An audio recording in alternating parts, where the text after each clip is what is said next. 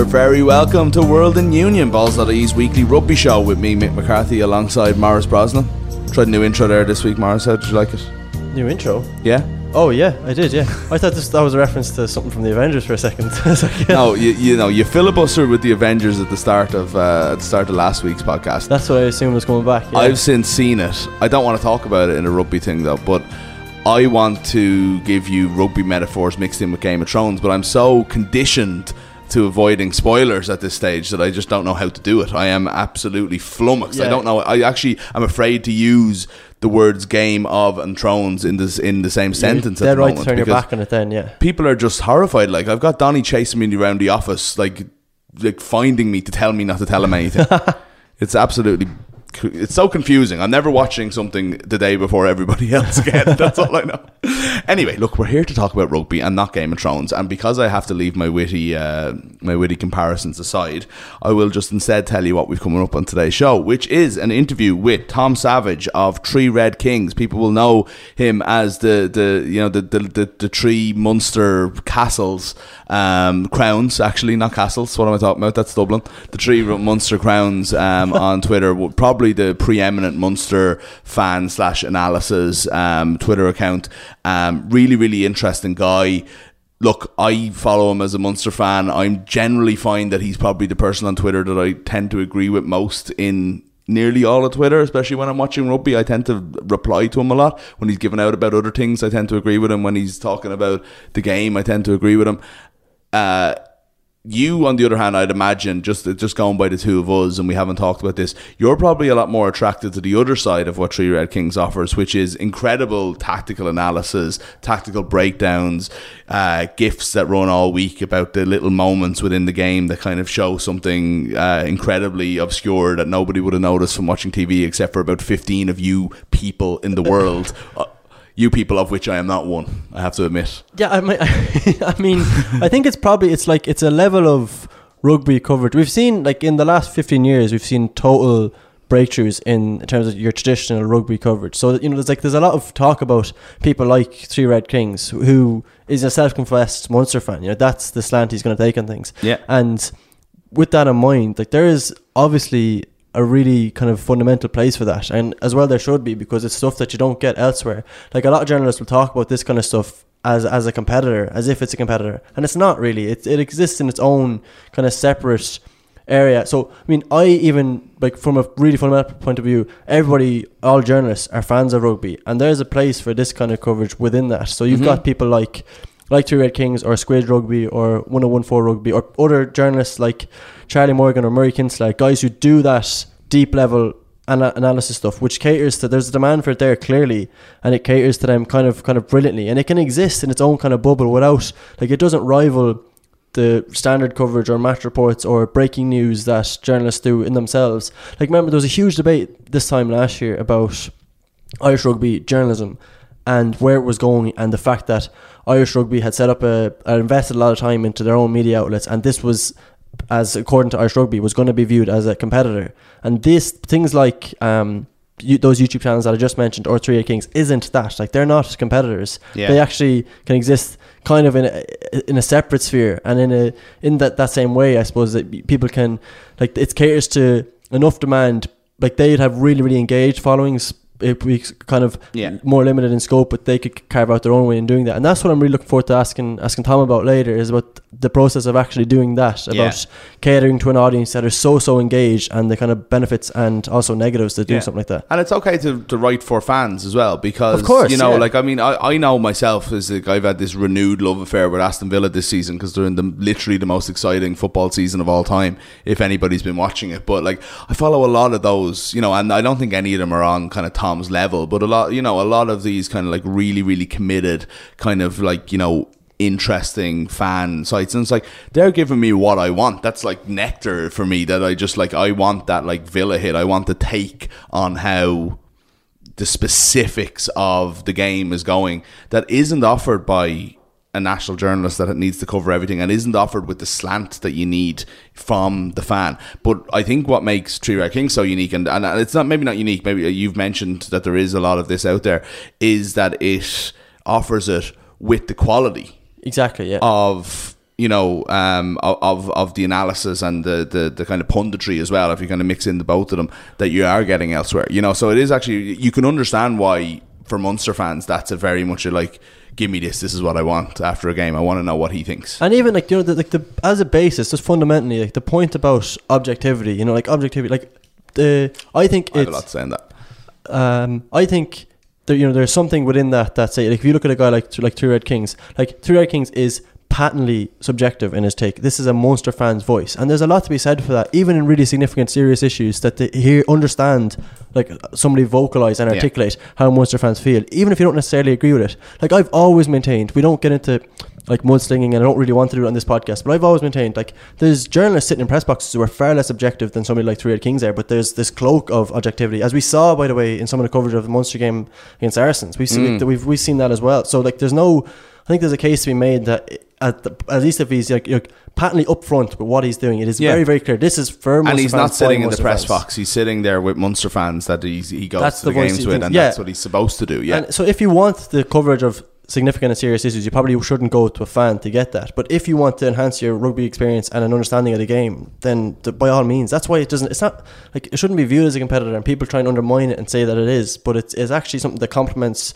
rugby coverage as a whole. Like, it's just, the more that we see stuff like this, like, even as we as ourselves are probably a non-traditional platform in terms of being digital, and that you can see people make livelihoods from doing this kind of thing, is really encouraging. The fact that there's an active and engaged audience who like to follow that kind of stuff. Yeah. And we've even seen that, by the way, in, like, we do analysis of our own on our own site, and people that really do demonstrate, for all the you hear all this undermining about attention spans and people no longer interested in stuff, they clearly do. Like, that's patently not true. There is obviously a demand in that kind of stuff. Yeah, it's funny because, without going kind of too much kind of inside baseball or whatever, there was an article that you did about a Leinster line-out last week that was quite long, and we do have kind of the ability to kind of know an awful lot about, like, how long somebody's on a page for, how many times people come on, how much they stay on. That is all there, and the amount of time that people spent on that article was incredible. It was like people reading a magazine piece, Now it was quite long, and there was some videos in it and stuff like that, but it was actually, and it just shows you that attention span is there for the right kind of work, and for that kind of, like, slightly interesting, slightly newer way of doing things that hasn't been done. And obviously, I'm not saying that we're the only ones for it, or neither is Tom. But there's a lot of people doing it. There's a lot of people doing it very well, but it is new and it is untraditional, and there's definitely an audience for it there. All of these things are changing, and they're changing quite fast, and it's kind of hard to know what the new rules are, But anyway, look, I suppose some of the rules should be that we should actually talk about rugby on a rugby show at some stage today. We'll talk a little bit about the games of the weekend, but I wanted to start by talking about John Fogarty. Is leaving Leinster, and he's taking up a new role as the Irish scrum coach. This is a very, very big deal. First of all, like, you've been talking about the need for, like, what will be the new, under Farrell, who's going to be the scrum coach, who's going to do all these really, really important little jobs that nobody talks about all that much. What does Fogarty offer, and why has this happened now? I suppose, just to go back to, not to pat ourselves on the back too much, but on our very first podcast we talked about the 5 most important coaches for Irish rugby, and said that John Fogarty should be the next scrum coach. That was back last November. That he should clearly be. It's probably where they got the idea. Like, so just to put this in context, like, Greg Feek had a seismic impact on Irish rugby to an extent that I don't really think is fully maybe appreciated. Like, just before he came, we had huge reliances on really key positions, especially kind of your prop and your tight head prop particularly, and he came in and made it his broach to establish a depth chart and even to the extent where he might have looked at some people's careers and shipped them elsewhere, or swapped cases like Porter swapping the other side and things like that. Just where Fogarty fits in and all this, I'm fascinated by coaches who, like, the scrum guru. If you were to think of the scrum guru in the world, it's Mike Cron from New Zealand. This is the guy who, like, he is renowned. He's the leading expert in his field. Gives explosive seminars and this kind of thing. He coached the All Blacks, obviously, as a scrum coach. somebody he coached as a player is Greg Feek. Just an interesting aside to that. And I just think it's interesting that Greg Feek is going to have the success he's had, and Fogarty, who worked with Feek, obviously, and now is going to coaching himself. There's a just tracing that line there, and I suppose so it's a coaching tree, and there is very much a kind of a succession plan there. That's everything is going to plan here. There's nothing. They're not going outside the box to change something that isn't broken. And I suppose what you're saying there, just to go, you can go back to Fogarty in a sec, but even just so that people can illustrate where we've come from, especially say on the tight head side, but how good our Irish scrum has been in the last few years. We had John Hayes, like a legend of Irish rugby, for an awful long time, 100 caps or whatever it was that he got, with really no competition. He was replaced by Mike Ross, who was there for a number of years with no competition. And ultimately it has happened that Tadhg Furlong has gone in there and probably will play for as long as any of them, but he's a super world-class player. But behind him we have Porter, we've Ryan, we have, who am I missing? Archer, Finlay Bealham as well, Bealham, and there's just like even Michael Bent come on. He looks like a completely different player than the team who joined Leinster, however long ago, 7-8 years ago that was. And look, that guy, I suppose, brings us back around to Fogarty. Yeah, and I think Fogarty's an interesting kind of case in point, because I just remember I read Mike Ross's book at the start of the year, which was a surprisingly good rugby book, and there was a chapter in that where he talked about kind of the impact different coaches had on them. So for example, he went into, do you remember that was it 2015, the horrendous Leinster season when Cullen first came in, things were going really badly, Wasp put 50 points in them, but I just remember there was a chapter in that where after they lost the Bath away, and Fogarty brought in the entire front row that started on the Saturday and the entire replacement front row. He brought them all in on the Sunday to UCD and went through frame by frame every single scrum from that game, broke it down and rebuilt it back up. And I remember Ross talking about the benefit that gave them in terms of understanding where things were going wrong and what they needed to do to fix it. Like, it was absolute clarity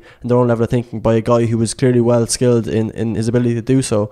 I think that's ultimately what good coaching is. Another kind of funny aside from that book, I remember when Greg Feek first worked with Leinster, with Joe Schmidt, the very first thing he did with that Leinster front row was they were all hitting, the scrum machine as you do, and he told them all to stop getting up on their toes, because they were trying to get up on their toes for speed. But if you brought it back to your balls of your feet, it's all about power, and that's how you manipulate your body. It's a really simple tweak that made a huge difference on that Leinster front row's kind of career trajectories and their ability to scrummage.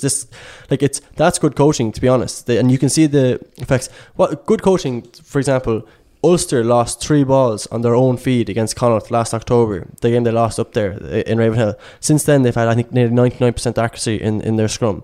Now, on this show, Brent Wilkinson has spoken to us about all that Dan McFarland brought in terms of the video room and his ability to work with a set piece, and that's good coaching in action there. And I think that's the kind of thing that Fogarty will bring, that real attention to detail, understanding of players that will afford a nice continuity. I also think that, by the way, that Leinster have made a really brilliant replacements in Robin McBride, who is held in really high regard in Wales. A guy, there's a lot to be said for when Cullen first started. When he very first started, he had a very Leinster centric coaching setup in terms of Fogarty, Dempsey. Since then, you've got people like Contaponi, Lancaster, and now somebody from Wales as well. Yeah. I actually think there's a lot to be said for that in terms of maintaining standards, like a fresh perspective, a new voice. All that stuff will lend itself to, I think, not to say that it's a win-win, because you're obviously missing out on a really phenomenal coach, but it's not a bad replacement to get either. Yeah, absolutely. Yeah, it's funny. I was listening to a long kind of discussion about, I don't know if you ever heard of the New England Patriots offensive line coach Dante Scarnecchia, and he's like nearly 80 years old, and they keep bringing him back out of retirement, and it's like it collapses without him. And then every year they have this kind of mediocre on paper offensive line, and then 2 years later these guys are going setting the market in free agency as the best in the business. Patriots just let them go, get in somebody else in the 4th or 5th round of the draft, and this guy makes them, rebuilds them, makes them the absolute quality of the league again. And it's one of those things that there is nothing probably more important than coaching in something that is just purely technical. And there's nothing more technical than the scrum.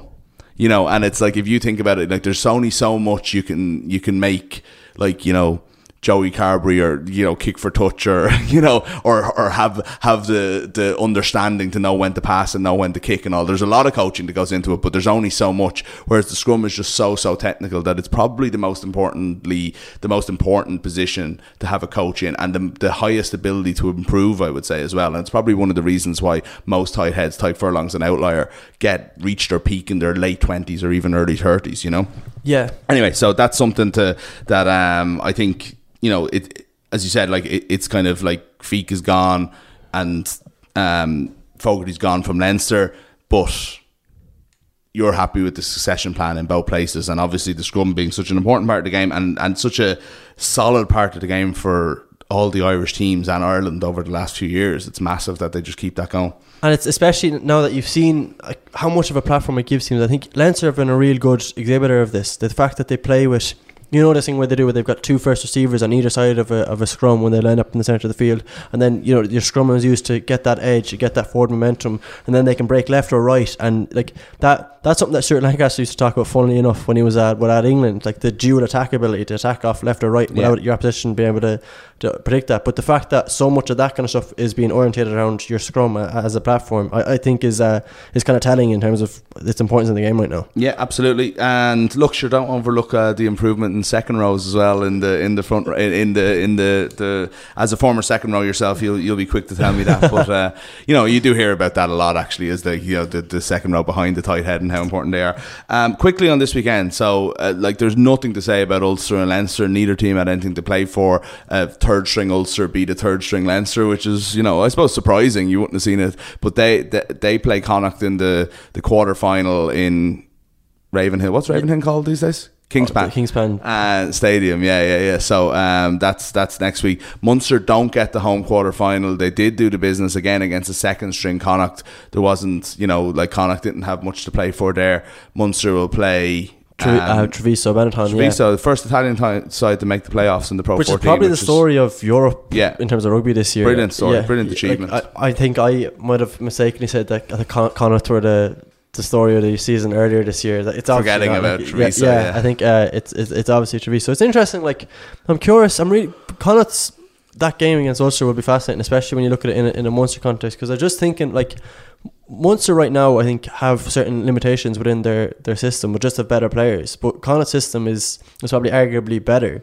And it's funny, I mean, Jack Carthy did an interview on Sunday in the Sunday Times, and he was talking about, you know, the fact that he took kind of personal pride from the Six Nations, despite the fact that, like, collectively it probably didn't work out as well. It's the ultimate battle within rugby, you know, like you're looking at like team versus individual. I actually think on that team, right, I mean, you look at somebody like Ken Early wrote an article, I don't know, people might have read this already, on the Irish Times, about how individuals are no longer enough in football anymore, that you actually need to have proper systems and an individual can't win you a game. And I think the same is true of rugby. Like, I think we're finally seeing how far a system can bring you when you look at a team like Connacht versus maybe Munster, slightly more individual based right now. Like, their defence is definitely a phenomenal system, but especially in attack, I think they're looking for one-off moments of magic. And I suppose to go back to the Jack Carthy example, like, Jack Carthy is thriving within a certain system, and he obviously takes pride even if the system's going wrong in his ability to play. But I think if you're going to look at one learning from this year, it's the fact that Munster don't need to, if you're building a hierarchy, right, like a hierarchy of issues, Munster don't need to go out and recruit mass new personnel to replace ones that currently exist. They need to refine their system first and foremost. Like, they need to, especially in terms of their attacking game plan, that's what needs to evolve first. This thing about doing all their moves in front of a defence and not, you know, engaging them or how wide they are, all this kind of thing, like, that should be your priority, as opposed to looking at individuals, I think, anyway. Very interesting point, right? Very interesting idea, because I have to say, after you saying that, and I'm thinking about what do I think about the match last week, or a lot of Munster games that I see, you know, and I'm like, they don't have the players. Some of these guys aren't good enough. Not all of them, 4 or 5, right?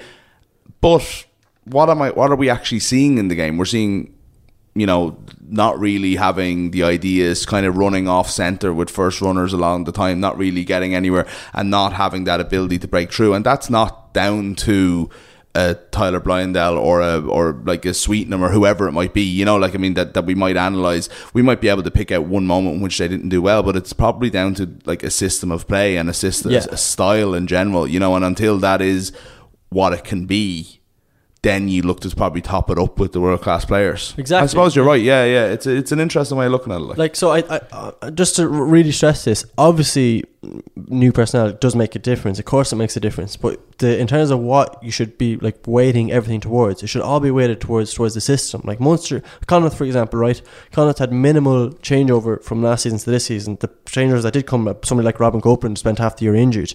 But what they did have was a total overhaul of their actual system. You know, their system of play totally changed, and therefore think about Connacht's best performers this year, right? Think about like your Ultan Delans, your Jack Carthy's, your Callum Blades. They were all there already. Like these players were there. It's just the fact that they're thriving within the system that's currently there, and then you add to that with the likes of Boyle or Butler, again players who were there but have just kind of blossomed out of their own ability, and you can top that up after. But I think from a rugby perspective, just on that team, you know, of what Canelli was talking about, you prioritise the system. And I think, by the way, for someone like Ireland, that's when that's most important. Like people talk about changeover and stuff like that. I think what should be the main priority is, were Ireland too predictable, and if so, what do you change? Not necessarily what personnel do we drop. Yeah. Fascinating, and it'll be interesting to see. What Tom Savage thinks about where Munster have gone this season. We'll talk to him in a few minutes, as we mentioned. Three Red Kings. Just before we do, though, last thing was, there was a very funny video that we I think we had it up in balls actually, of Joe Marler playing at the weekend as a box kick was being set up for about a half an hour. It was one of those ones where there was like about 8 lads in the bridge between the ruck and the scrum half, and he was just, what was the exact line? I think he shouted at Nick White, "You're boring me," or something. We might play it here. Perfection. You're fucking boring me, Elliot! Use it, please. I don't know if you could properly hear that, but anyway, you're effing boring me, which was like from sorry, I should emphasize that Marler was on the opposition. He wasn't one of the people in the bridge or anything. But so right, like just really briefly on this is a theme on this podcast that we talk about again and again and again, and it's the fact that so much of the issues within rugby right now could be fixed if they just implemented rules that already currently exist. So before we speak to Tom, another pretty great analysis person, Charlie Morgan did an article after the European quarterfinals, and he spoke about the amount of time that was being wasted while the ball was at the back of the ruck before it was actually kicked for box kicks. The setting up of a box kick, in effect. So this kind of rugby conga lines that you see coming out of the back of rucks. And he, across the sample of those 4 games, I think it was 40 kicks in total, he saw that there was 4.5 minutes of in-game time. So that's in-game time being wasted by the ball is coming at the back of the ruck. So I think in certain examples there, for example, Ali Price, the Glasgow scrum half, was taking nearly 15 seconds to kick a ball that was at the back. When you're supposed to have 5, and we've only ever seen somebody, John Lacey, penalised it once in the Challenge Cup. He awarded a scrum for use it, 5 seconds went up, they didn't, and he penalised it. Was it just the 5 seconds as a matter of interest, or was it longer? It was over 5 seconds. Like a good bit over. Yeah, I think it might have been 7 or 8. Right, okay. Yeah. So it didn't just tick over, yeah. I actually couldn't agree more. And we spoke about this with the ruck, as you mentioned. Exactly. Like, that's what you're saying. I couldn't agree more that you implement the rules that are there. However, I do think it would be unfair for a ref to just randomly crack the whip. I think it's kind of cruel and unusual if suddenly, say if Conor Murray is suddenly penalised for it in the quarter final next week, when nobody else has been for the whole game or for the whole season, and suddenly a referee just decides, not having this. It'd be like a soccer goalkeeper getting done for the 6-second rule that I've literally never seen called. I think it would be slightly unfair on the players, but have a directive and put it out at the start of the season that it's just as simple as, we're pinging this now. Yeah, and they'll stop doing it fairly quickly. Or even, the pre-game conversations, like if the referee would just flag it, say, by the way, I'm penalised in this harshly. Like, don't have this boring passage of play where nothing's happening, where you're setting up the kick. Like, do it quickly. Therefore, when it happens quickly, they might be less accurate, so they'd be more contestable. So it would enhance everything. Like, it's just such a really, really basic, I think. So, like, well, there was lots of those suggested rules that were brought in that were probably to the detriment of the game. Well, getting rid of the jackal definitely was, to try and make it more entertaining and all, but like making it much less of a contest and much less of a sport. This does nothing to harm the game whatsoever. It makes it more entertaining and probably makes it a little bit more even and fun to watch. So nothing to lose by it. Quick rule change, or quick rule implementation, I suppose. Yeah, let's do it. Anyway, look, we've rattled on enough. We're going to get to our interview with Tom Savage from Three Red Kings. Oh, O'Gara, where are you going? Isolated. Through comes Wilson.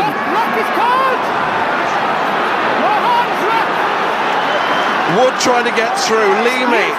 Wood has O'Gara's to back. be careful. O'Gara's There back. he is. It's all on this. Ronan O'Gara. Ronan O'Gara. Oh, what a finish!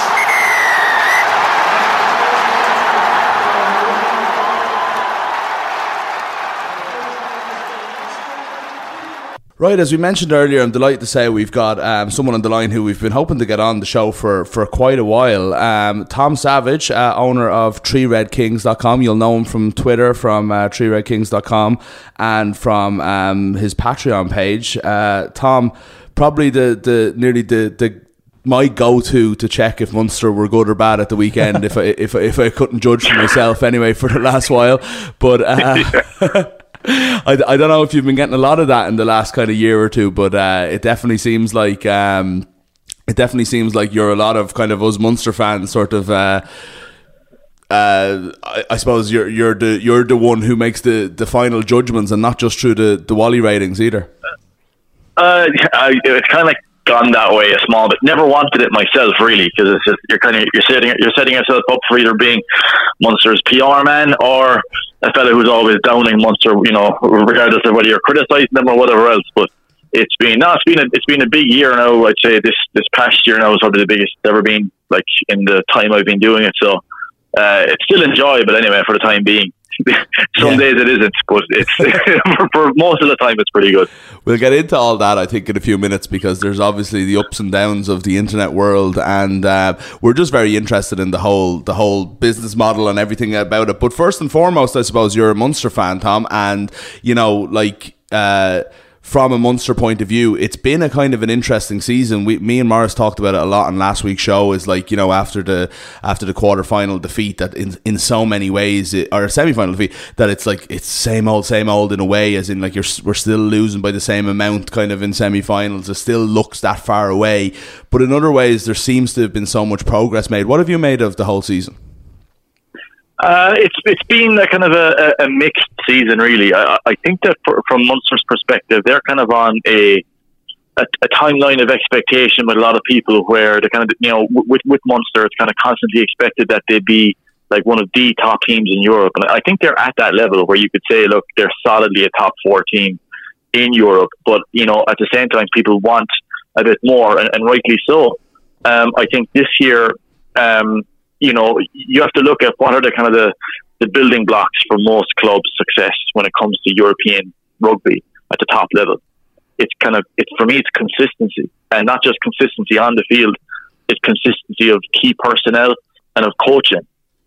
Munster haven't really had that either consistency of key personnel, and for that I'm talking about your 10, your pack. I think Munster have had to add in, integrating Tyke Byrne this year, integrating Joey Carberry, Johan van Kroon's first season. This is the first, if Johan van Kroon does out his deal that he just signed there, I think it was, 2 weeks ago, 3 weeks ago, then he'll be the longest manager, or longest coach rather, at Munster since Declan Kidney. So it's like, it's very hard to become a kind of a top team unless you have that either one of either settled personnel, where who's the top guy is going to be on the field, or settled coaching. If you look at the best sides in Europe, they kind of have all three. Look, Leinster are in, is it year 3 of Leo Cullen, year 2 or 3 with Stuart Lancaster. Johnny Sexton is the main man there creatively. Then you look at the Saracens. Mark McCall's been there for donkey's years. Owen Farrell, the core of their team, the likes of the Vunapolas, Itoji, Good at the back, at the fullback. They've got a lot of consistency there. Munster, I think, this year we're kind of up against it for me to get to. I thought they might have a final in them, depending on how the opposition in the semi-final went.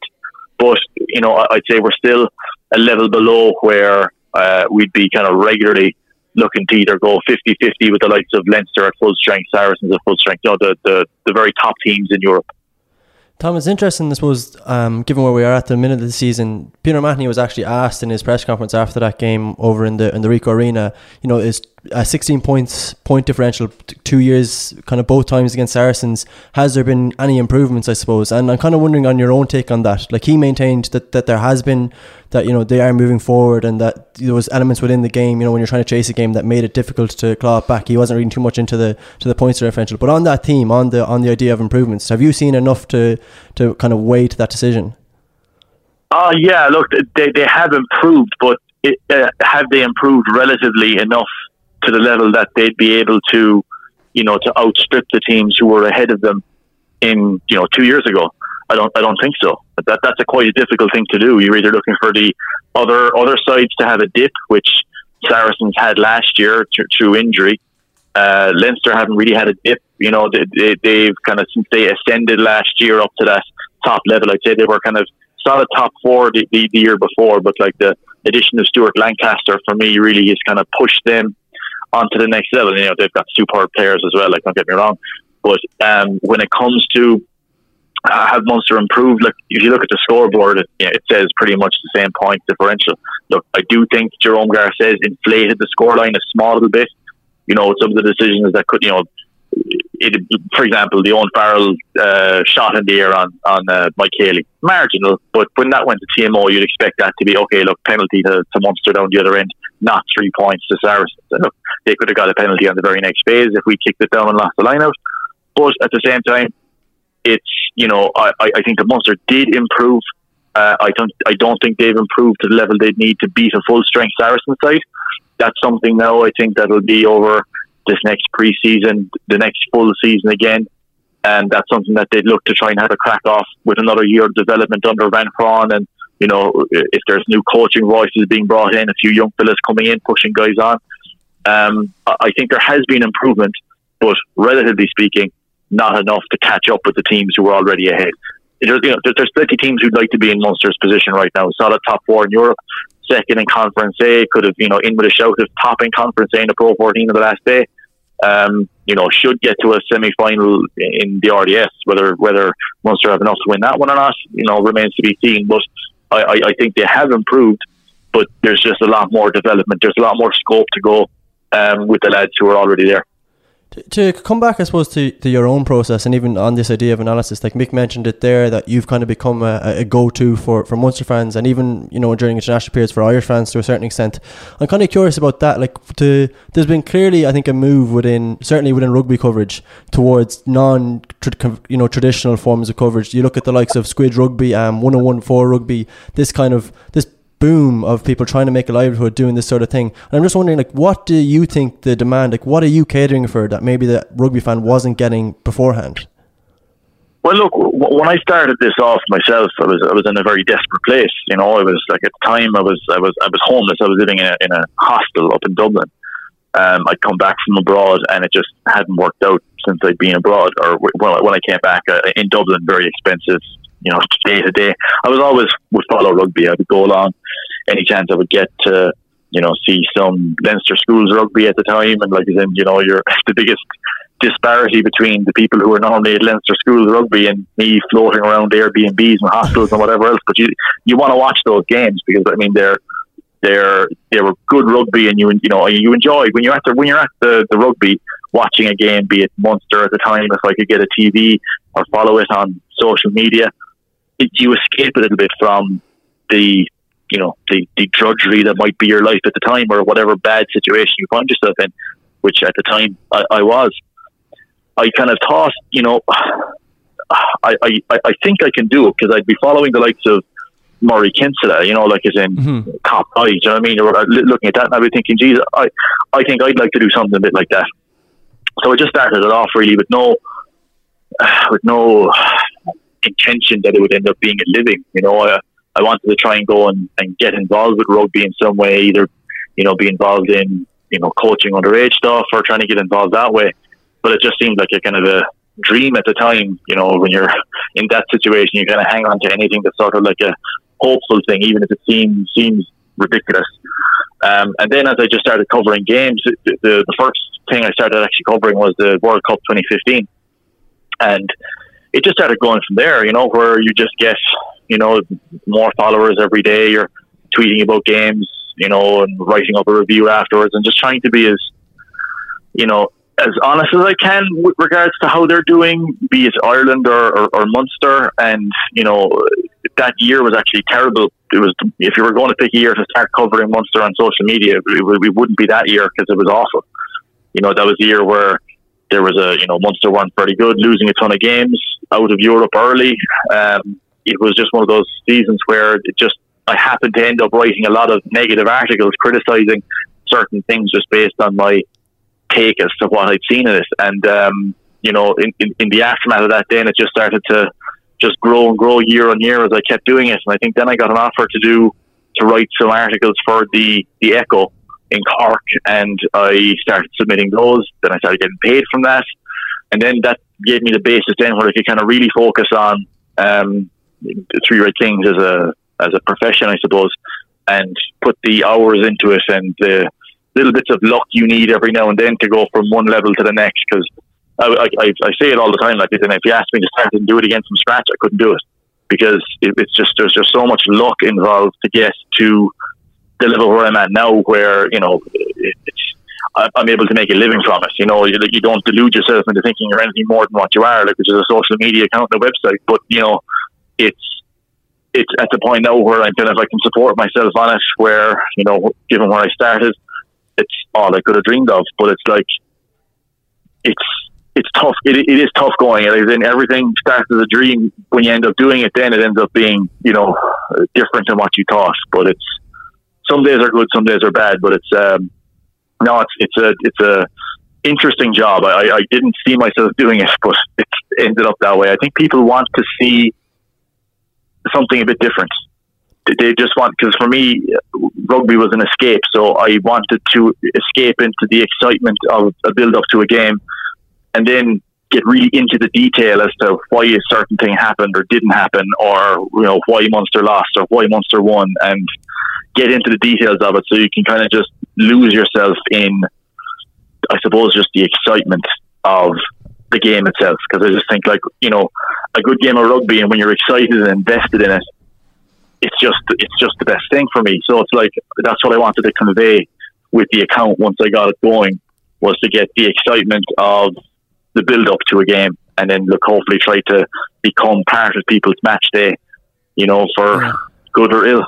It's funny you say that, because I like, if I was looking to put my finger on it myself as someone who follows, it was like, I think you've summed it up there, is that it's a very, very mixture of the fan who's excited about going to the game today, and it's like, I'm up having the breakfast at 6 o'clock ready to go, and here come on Munster, and then followed by like a really intuitive analysis that you kind of you don't get from somebody who's also a fan. It's professional analysis, and I think that is a very unique offering. And I don't know if that's something that, as you said, that's what you wanted to kind of get, but was that kind of that, like, almost dichotomy kind of found by accident rather than by design?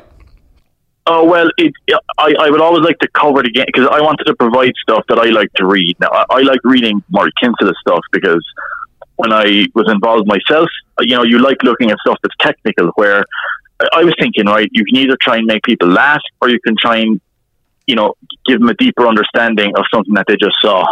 And I wouldn't be so arrogant to say that I'm teaching people about the game, but I like to go and say, well, look, this is what I've seen. This is the way that I would look at it, and the way that I would like to see it broken down to me. So I'll put it out there, and I kind of let it up to people, whether it was people thought it was rubbish or people thought it was whatever. They would at least, I'd find out sooner or later if people thought it was going to work or not. But for me, it was just, I just like the idea of, you either kind of try and entertain people, or you try and, be something useful for them.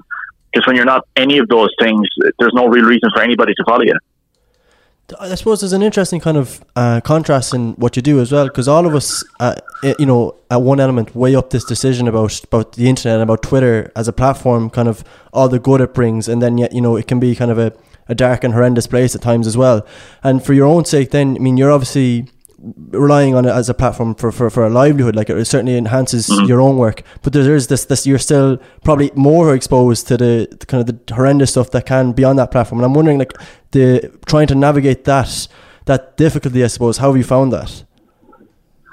Yeah, it can be a real pain sometimes. Like, you know, because like I was saying there the other day, I was on a different podcast with Tom O'Mahony, and he was asking me about like the social media aspect of it. And the thing is, you can't be yourself doing an account like that on Twitter.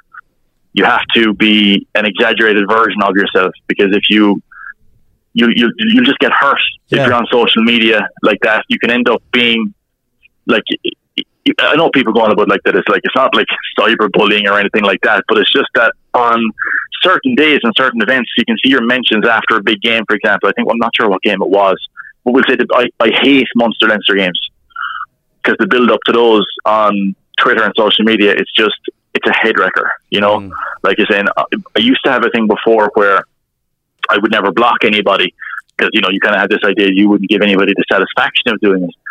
But it'd end up then in a situation where you're just constantly having the same heads showing up again and again and again, trying to troll or trying to do this, that, and the other. And it's just, after a while, it just starts to get mentally exhausting, just seeing the numbers creep up because on a good weekend on TRK for like a big game, you might do 2 million impressions on Twitter alone, and like, you know, hundreds of replies, and it's just, you know, you can kind of get sucked into it. So it's like, I wouldn't be on social media if I wasn't doing TRK, because I think it can be it's addictive, but and at the same time, then it can kind of hurt you too. You can kind of get, you know, you can kind of put too much of yourself into it and end up, you know, feeling bad after being on Twitter, and it shouldn't be that way, but you kind of have to do that sometimes. So now I've just started, anytime I see somebody trolling or whatever else, or trying to troll in the mentions, just like block.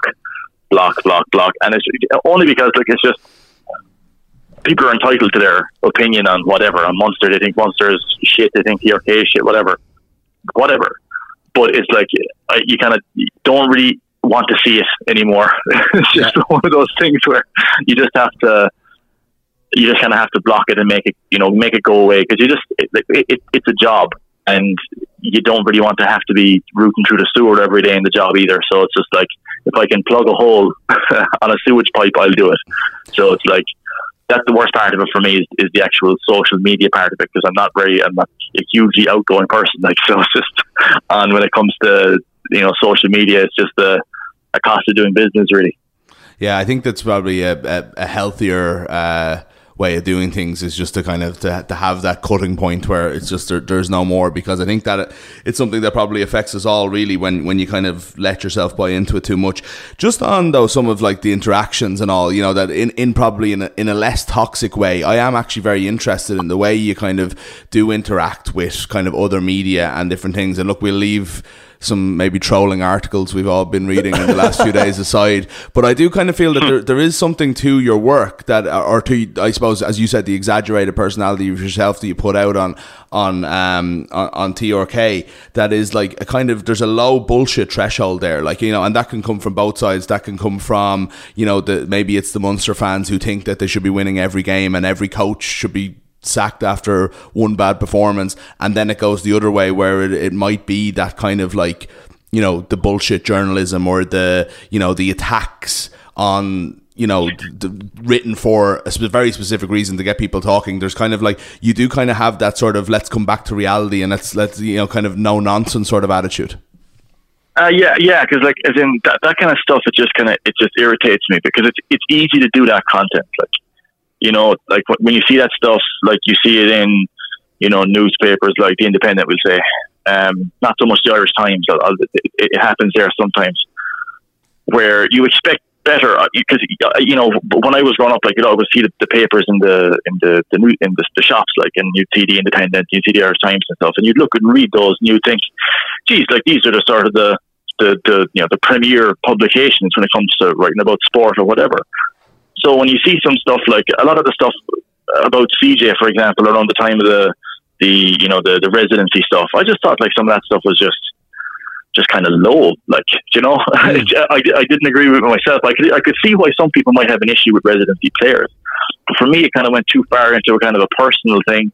Mean-spirited. And then when you see, and more of a kind of, people kept on trying to say, look, it's nothing to do with CJ, but at the same time, you know, he's a person as well, a young fella coming over here making his life in Ireland, and you know, over here with his wife, and giving a lot to the people of Munster as well. And people can think that that's nonsense or whatever, but you know, if you see that stuff out there, you'll say it. And I'm sure, look, people have thought that some stuff that I've said in the past has been bullshit as well, and they've called me out too. You expect it if you give it out that you have to take it.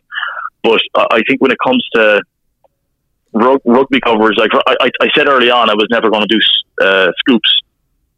That's the easy way to go about gaining followers and kind of, I suppose, influence early on, is to sort of say, well, Munster are signing so-and-so fella, and, you know, or a new coach or whatever, or somebody's leaving and whatnot, because, you know, everybody hears things every now and then, you know.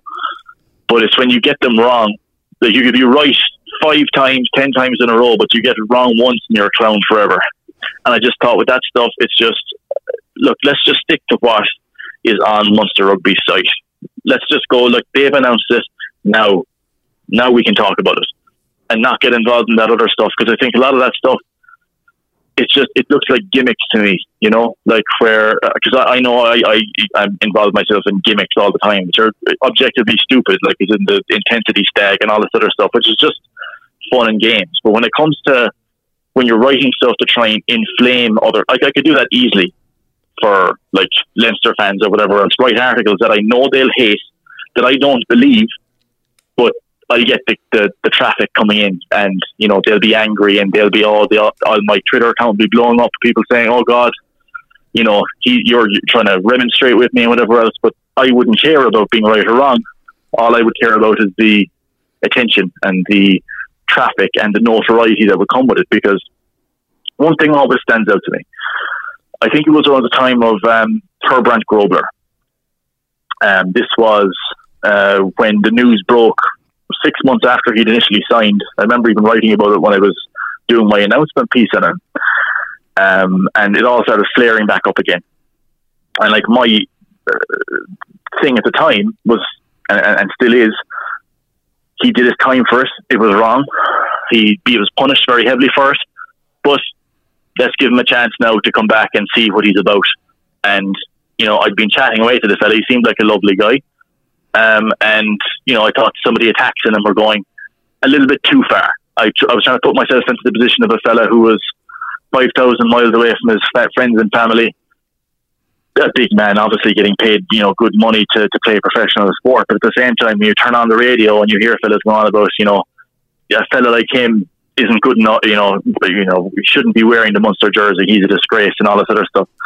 You know, it went a little bit too far. There's a conversation to be had about doping in sports, but I think if people have been banned under the rules and were allowed to come back, fair enough, okay?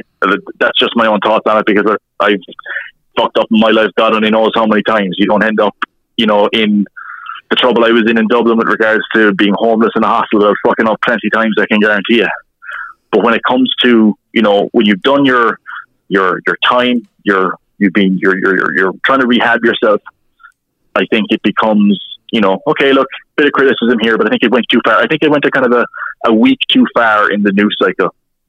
But to give you an idea as to how valuable controversy is, there was a bit of a dust-up with Paul Kimmage had tagged me in some tweet he'd done. I can't remember. He wrote some overwrought article about it at the time. I mean, typical stuff, but like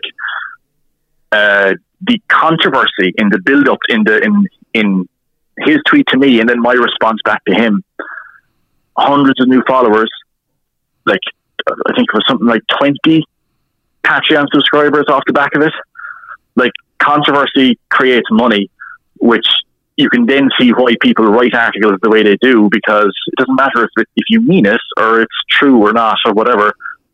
The model works of creating a controversial moment, talking about it, and then, you know, if you are the controversy, there's money to be made from it. But it's just exhausting to me, and I'd rather talk about the rugby, what goes on inside the field for 80 minutes, rather than write, you know, 800 words wondering, you know, well, who's going to sign for Munster next week.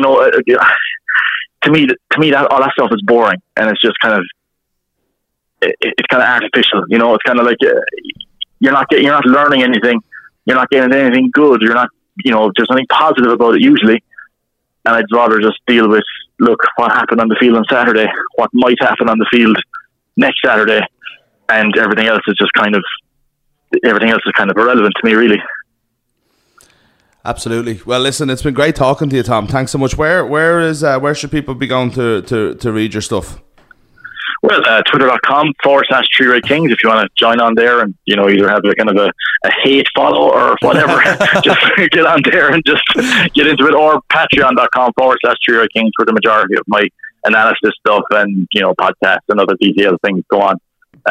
For just €2 a month. So thanks very much for having me on, lads. No, brilliant stuff, and no hate follows. Actually, just to the listeners here, we're trying to downplay toxicity on the internet here. This is that's a terrible message to be sending out. Thanks so much for taking the time, and sure, best of luck to Munster with the rest of the season. There's still possible trip to Glasgow that could be fun to come before. Between Christ, that'll be against Glasgow. Wouldn't that be hairy? Yeah, still probably have more Munster fans there. But anyway. Probably, yeah. Thanks so much, Tom. All right, lads. Thanks a million. Thank you. That was absolutely fascinating stuff there from Tom Savage. As he mentioned there, you can get his stuff on Patreon. Just search Three Red Kings.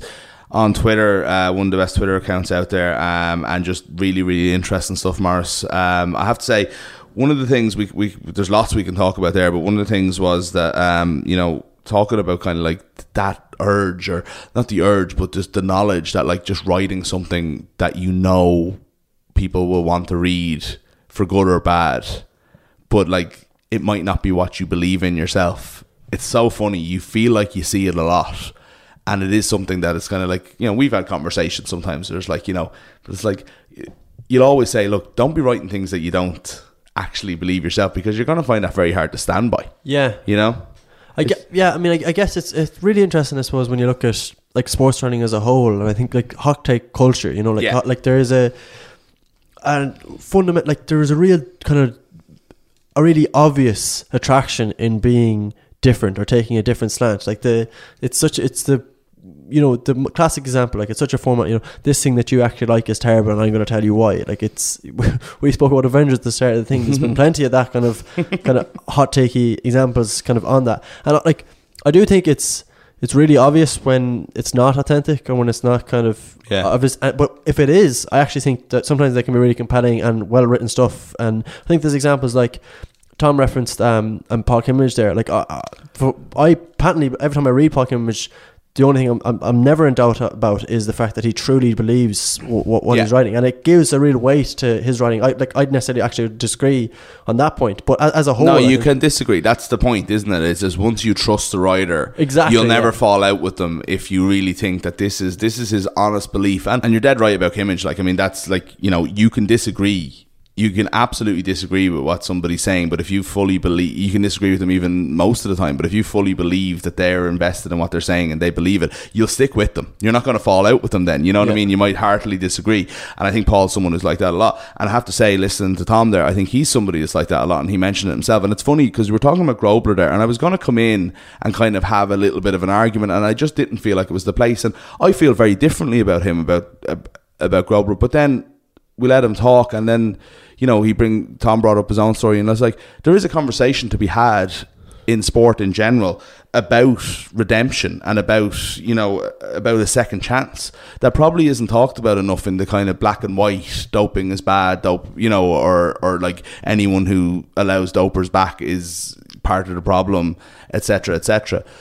I might be on a different side of that argument, but I'd actually be interested in having it, and I think that that's something we need to talk a little bit about more, is that to stop having everything so black and white. Yeah, like even on the Grobler thing, right? I mean, you can agree with certain elements of Tom's argument and also disagree with them. Like, you can agree that none of that stuff should have been personalised, if it was, or if you were to look at it as a black and white issue, like, should a doper in a physical sport be allowed to come back after 2 years? I'd argue not. But the point, I actually think there's a much more fundamental point to all of this, is the fact that it's okay to disagree with him. Like, you don't have to turn into a raving lunatic and start calling him every name under the sun. Like, we're not going to, basic idea. We're getting down a rabbit hole here, but it's a basic idea. I love it. That you have to agree with every single thing that they always say, or they're, you know, some sort of asshole. Like, it's okay. Like, it's actually fine. Yeah. If you're not in the same wavelength, as long as you can kind of disagree amicably and also understand that where it's coming from and that it's kind of well thought out and coherent and all that kind of thing. Absolutely. Couldn't agree with you more. Listen, I hope people enjoyed what was like a really, really brilliant story from Tom there, and I hope people do read his stuff. I hope you also read our stuff and listen to our stuff every week where we bring you our rugby stuff. We've got a lot to look forward to this weekend. We've barely talked about it, but are you looking forward to the, what are they called? Semi-final playoffs? Yeah, I mean, something like that? Yes, like that. Are they quarterfinals? I think Munster, one of the best games of the year could have been Munster Benetton if I think it was spoiled by a referee. But I think as in terms of style matchup, nice boxing reference there, it couldn't be better, and it's a game I'm really looking forward to. I think even if you're not a fan of the Pro 14, you should watch that game. Absolutely, yeah. So that's on and in Thomond. And what about Connacht's chances in Ulster? They've won once there in like 747 years, but it was this season. Yeah, which going back to that point about or was it last season? Going back to no, it was last October. Going back to the point about Ulster's and their scrum, I think Marty Moore's absence is massive. I'd give Connacht a real shout there. That could, like, 2 really good games. It could be worse. Yeah, absolutely. Yeah. There's something to look forward to. Look, and then, you know, we'll start our build up to Leinster and Saracens. We talked enough about it last week, but we just have to enjoy the Pro 14 for a couple of weeks and then on we go. But we'll be back with you next week. Keep an eye on Balls all week for from some good rugby stuff from Morris in the main, and also come back to us tomorrow on your feed, because we'll be back with our GEA podcast, The Three Man Weave, where we've lots of good stuff too. Until then, have a good day.